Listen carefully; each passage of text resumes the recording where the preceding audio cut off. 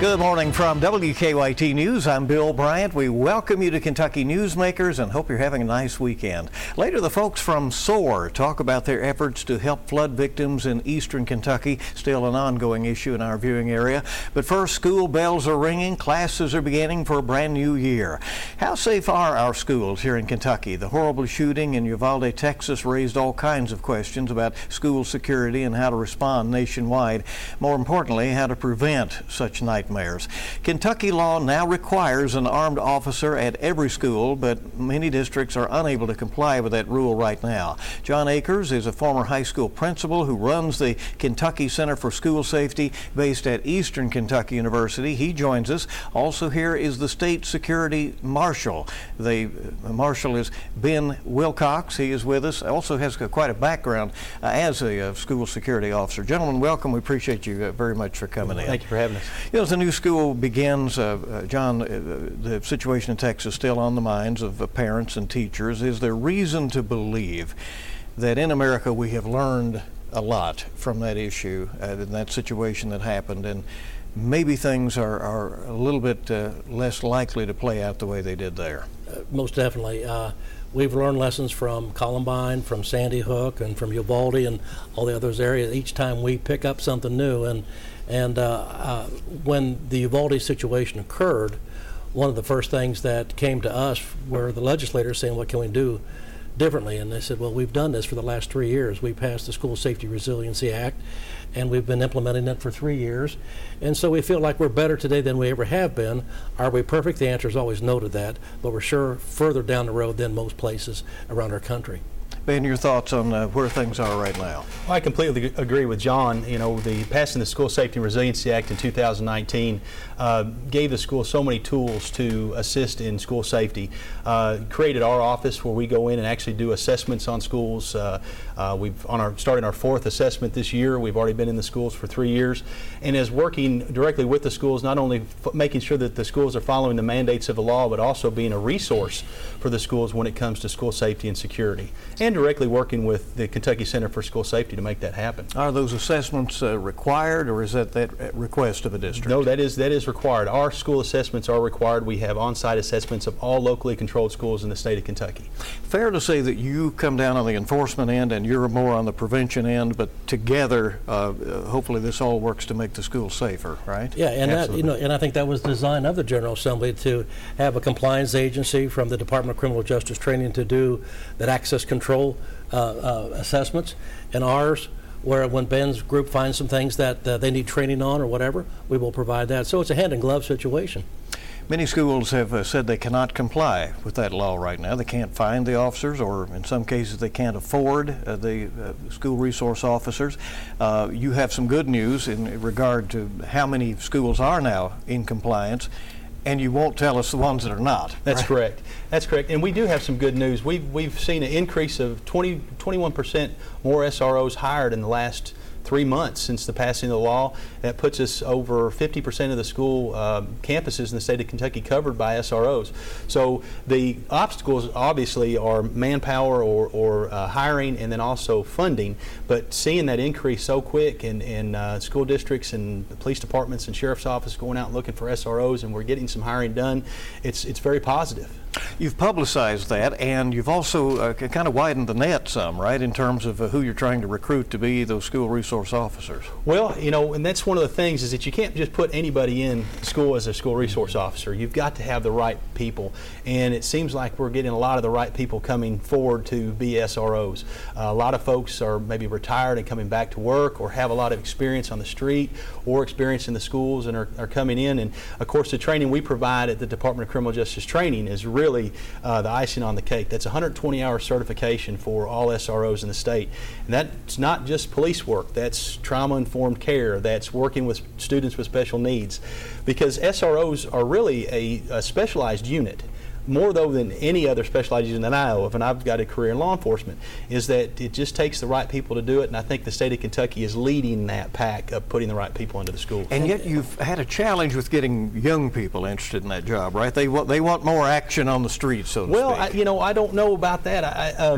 We're getting a lot of retired officers coming in because it does maybe fit some of the things that they're looking for. But at this point, it's hard to hire anybody right now. You know, people are looking for teachers, people are looking for police officers, but we've got a lot of young SROs as well. And Bill, something I wanted to add to that is that there's a frustration that I have in my office is that the public sometimes thinks that any time that there's a police officer in a school that they are an SRO. That's not necessarily the situation there. It's a situation where maybe there's something that's happened on campus and they call for help from outside where they don't have an SRO. Then something bad happens, then all of a sudden SROs are bad guys because they made a poor judgment situation like that.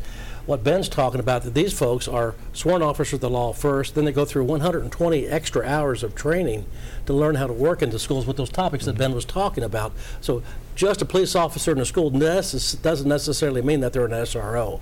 And so we want to make that that delineation quite clear. We're learning that more schools are going ahead and forming their own police departments, yes. right? Is that a trend you suspect will continue? I think we're going to see a trend in that, and I think a lot of times the schools look at that. There's a little bit more control with the officers. The officers will work maybe 180 or 190 days, just like a teacher would. They give an opportunity for a little bit more jurisdiction for the officers to working within the schools, and as they create their own department, then they get an opportunity to apply for grants and things of that nature, having a police department, so they could apply for more officer grants and things of that nature. I want to get each of you to respond to this. What about the role of students and parents themselves in trying to make schools safe, reporting what they see or suspect? How important is information in preventing tough situations in schools? Absolutely critical, Bill, absolutely critical. If you do the math, like Ben was just talking, our schools are in session for about 175 days a year. We have the kids for 7 hours a day, so that constitutes about 15% of a calendar year. So we only have them from theoretically 8 o'clock to 3 o'clock during those days. If something's going on in the communities or in the neighborhoods, whatever, we need to be told that, to see something, or if you hear something, say something thing. We have a tip line, a state stop tip line that we advocate on, that we get this information, or they could always call the school law enforcement groups that Ben was talking about, or the principal group, whatever. But if we can get ahead of the curve when it comes to issues like this, that helps us out. So when the parents have these kids 85% of the time, we need their help, period. We really need their help. Ben? And that's the thing, is it takes everyone for safety. If we want to be 100% safe all the time, we have to use all our resources. And parents talking to kids, finding out what their fears are, finding out what's going on at school. Sometimes we have to ask. Our kids aren't just going to come home and just tell us. We have to ask about those things. And, with school shooters or critical incidents, we know that there's been leakage, is what we call it, is that people have heard about things that are happening. And, finding that out and then using the tip line that we have in the state of Kentucky, or contacting your school and telling them, talking to a counselor, that these are all things that we have to do as families, as schools, as law enforcement. Everybody has to be able to do that. Do you think schools do a good job in keeping those avenues open so that the students do feel confident in coming forward and feel that they can share information? Absolutely. I think they do a fantastic job. With the advent of the School Safety and Resiliency Act that add trauma-informed teams, which added threat assessment teams, there's counselors. We're trying to get more counselors in the schools. We've got a lot of counselors in the schools. Those folks make it, I think, easier for the kids to come forth. But, the law requires that we have at least one adult in each school that is connected to a student. And a student can connect that adult. And making sure those adults are open to that is critical. And I think we're doing a good job of making sure that that custodian that knows that kid real well knows that they can talk to them and help them when necessary. Tell me a little bit more about that. What do you mean a student has to be able to connect with an adult? Within the School Safety and Resiliency Act, okay. Our goal is to make sure that there is one adult for every kid, that a kid can go have a trusted adult in that school. And that may not be a teacher, that may not be the principal, that may not be the counselor, that may be the lunch lady, that may be the bus driver. What we want is to foster a school that if a kid needs to talk to somebody, they have that trusted adult to go talk to. Maybe a school resource officer. When I was a school resource officer, I had many students that trusted me and would come talk to me and could relate to me, and that's just more people to talk and hear and see what's going on. And really, we really need to know what kids fear, and talking to them and understanding that makes schools safer when we can address those issues. And that's a goal, to get one adult to every kid. We do assessments ourselves. It's more of a climate and culture piece. Ben's is more the physical plant side of this thing. And we're finding that elementary, most of the kids have somebody they can go to. Middle school, it wanes a little bit. It's about 85% to 90% of the kids can go to an adult. The high school, it drops down to about 80%.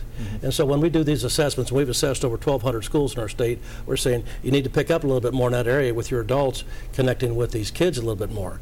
And we don't want them to be buddies, but we want them to be that trusted adult that Ben was talking about that they can go to in time of need. How is it known when that connection is made? I mean, how do you know? How is there a record that this student has an adult?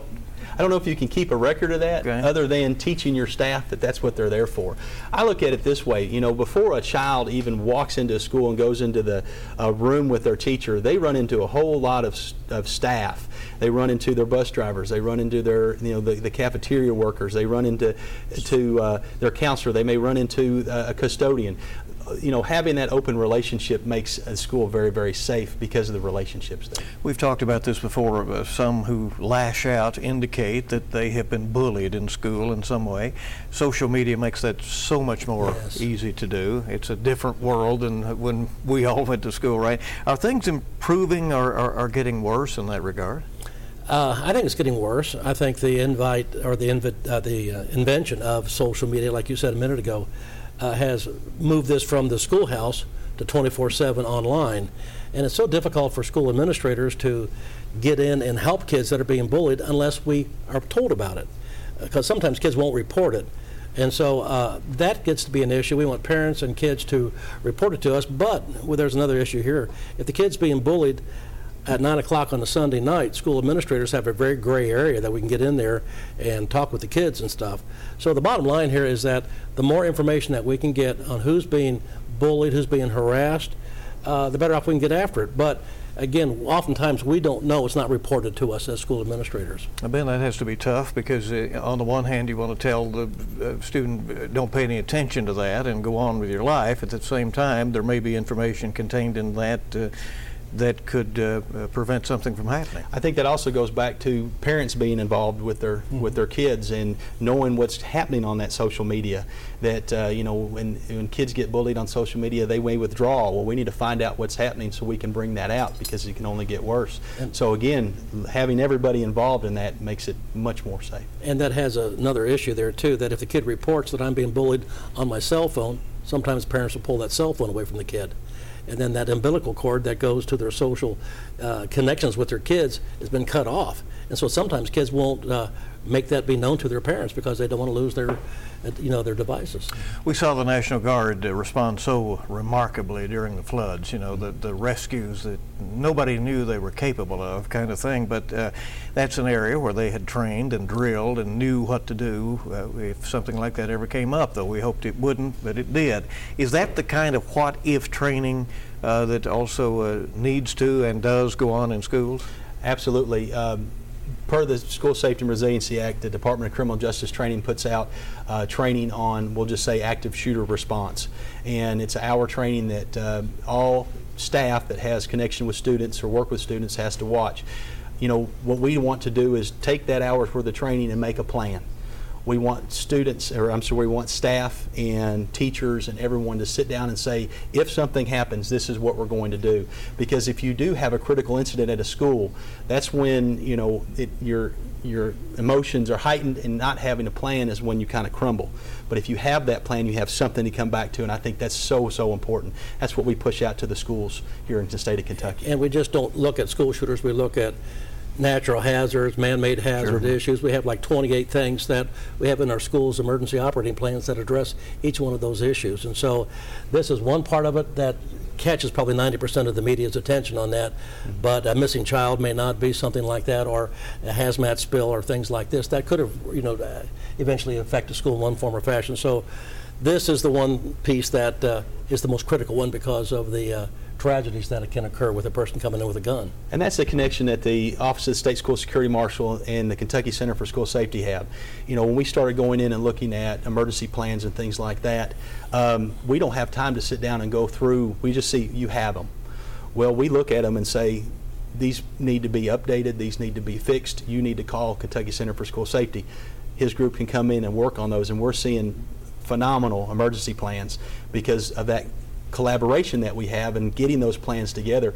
And over a 3-year period of time of going in and checking every year, we're seeing a lot better emergency plans, which makes us very happy. Going forward now, does there need to be more legislation, maybe money for security officers, or what changes do you see in the months and the year ahead? I would say we have a pretty good base as far as the law is concerned, as far as school safety is concerned.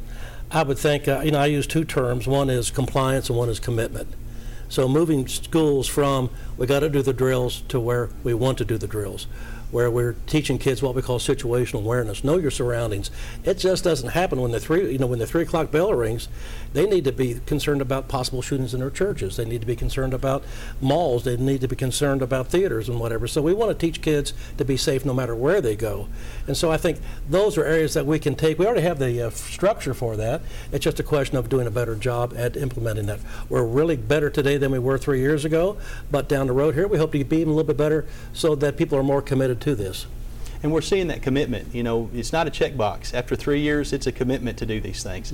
And that's what makes us so proud about the state of Kentucky and the staff and the teachers and everybody that's involved, is that we're getting that commitment level. They know when we come in what we're looking for, and it makes our job a lot easier when we're doing our assessments. Oh, very good. Let's hope for a safe school year ahead. Thanks, gentlemen, for coming. We appreciate it. Thank you so much. Thank you, sir. We'll hear from the folks from SOAR. They're trying to help out in Appalachia with the flooding situation out there. We're coming back on WKYT's Kentucky Newsmakers.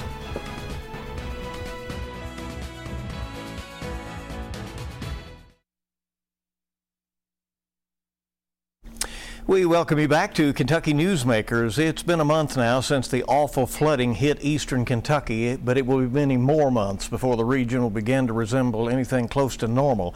The toughest part is that eastern Kentucky was already dealing with profound challenges before this 1,000-year flood. SOAR, which stands for Shaping Our Appalachian Region, was working before the floods and is ramping up its efforts to improve the region after the flooding.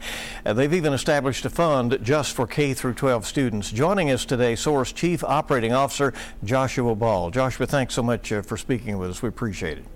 It's a pleasure to be here, Bill. First, let's just talk about, how big of a setback the floods are to the forward momentum that you were attempting to build in eastern Kentucky. There was excitement. We hope that, that can return fairly quickly, right? Yeah, Bill. I think the key word there is hope, and looking at the numbers of the FEMA declared counties, you had a poverty rate of about 27% on average, which is almost three times the national average. So many of the folks that directly were impacted by the flooding were already living paycheck to paycheck and dealing with very, very, very difficult situations financially, but also within their homes and their structures, and it's just utterly devastating to look at the communities and just see so many people hurting. But the flip side of that is also seeing the resiliency of really what community means, and eastern Kentuckians and Kentuckians taking care of one another, and that has been a bright spot in a very dark past 30 days. Well, hats off to the people in the region for, as you said, having that much stick-to-itness, and how heartening has it been for people in the region to see that the rest of the state does care and values the mountain region. Do you think that's been important to folks there? Absolutely, Bill. And, when the devastating tornadoes happened in western Kentucky, I think we all remember the caravan of school buses, heading west with supplies and people, and that was returned as soon as this happened. And, we realized that there may be things we disagree with passionately when it comes to topics of the day, but when it comes to helping one another, Kentuckians and eastern Kentuckians always step up, and I think we saw it really within hours of the flood happening. You saw churches ramp up, schools ramp up, nonprofits, and that's really what we started to do at SOAR, was really work as that collective backbone to support any and all efforts, but also place a distinct focus on a lot of the small mom and pop businesses that were directly impacted by the flood, and really help them figure out what was next for them as they navigate the process of bank loans, SBA loans, and looking at long-term recovery. What has that been like to kind of wrap your arms around some of those small business folks and say there's going to be a tomorrow? It's tough, Bill, to be honest with you. Like a lot of small businesses across America, not just in Appalachia, it's tough being a small business. It's you live in sometimes paycheck to paycheck, day to day sometimes, and so it was really important for us as an organization to begin to work collaboratively with our partners. So, oftentimes when you're dealing with a natural disaster, any type of situation, there is so much information out there, and it's just so hard for those directly impacted to navigate it. So what we did at SOAR was work with our partners, specifically our CDFIs, which are Community Development Financial Institutes, and the Foundation for Appalachia, Kentucky, to streamline some of the emergency loans that were available and also the grants that were available. So all 7 of our organizations worked. That's the Small Business Minute, the Small Business Bill. Are we live? Yes, go ahead. Keep going. I'm sorry. Yeah, go ahead. What we did is we brought 7 nonprofits together and we began to streamline information about emergency loans and grants. So instead of a business owner having to deal with 7 different organizations to see what was a fit, we centralized all of that information in one location, and we worked in the communities on the ground to relay that information and help businesses apply for loans and grants. So you've got the Small Business Development Center in Kentucky, you have Community Ventures, Southeastern Kentucky Economic Development Corporation, the Mountain Association, and SOAR. And I know you have most of those organizations. You have a link on your website for folks to get to those. Yes, well. Absolutely, and that was really part of the strategy, was to centralize that so that people could access it online, and then while we were on the ground, be able to hand that information to people as well. Joshua, let me ask you this. You're also encouraging people to support school students in a separate fund that you've put together, and that has taken off pretty well. Yeah, it has. Really, in the first 10 days of the fund, we were able to raise over $60,000. More importantly, we were able to get that money out the door. And right now, the need is within schools. There were a lot of schools that were destroyed, and some that had partial damage.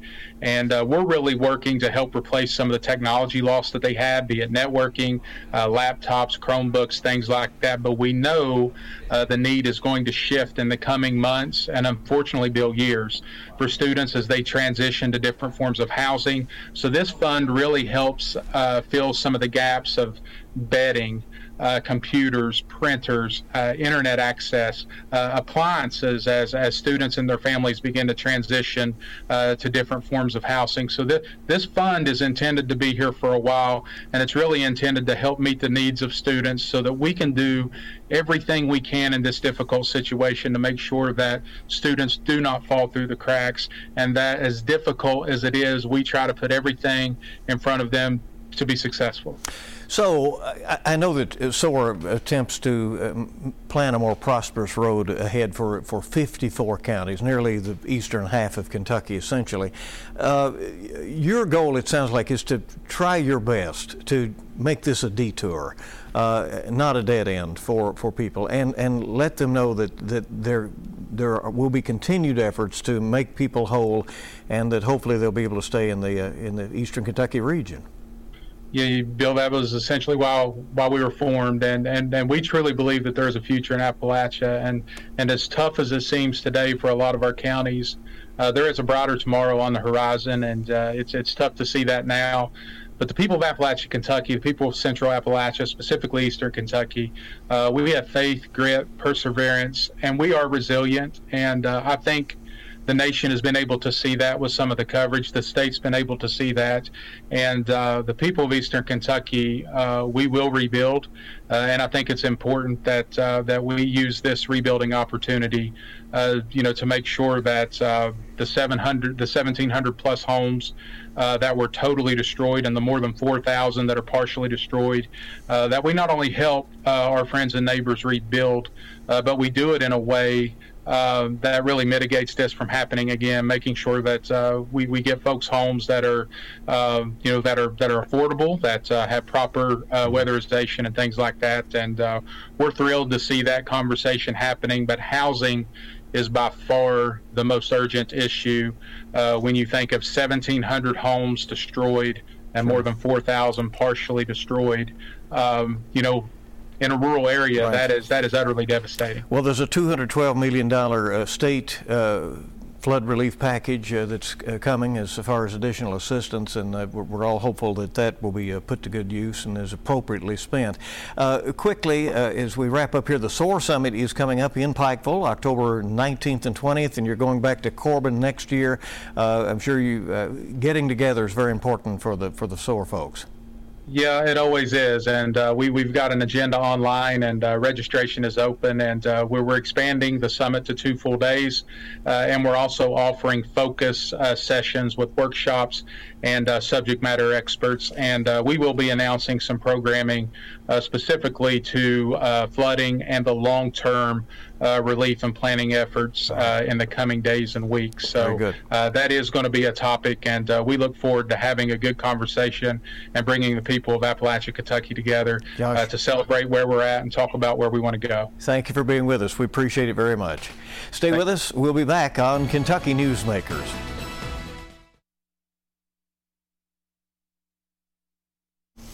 One of our scheduled guests next week will be Kentucky Education Commissioner Dr. Jason Glass. That is Kentucky Newsmakers. Thank you for joining us, and make it a good week ahead.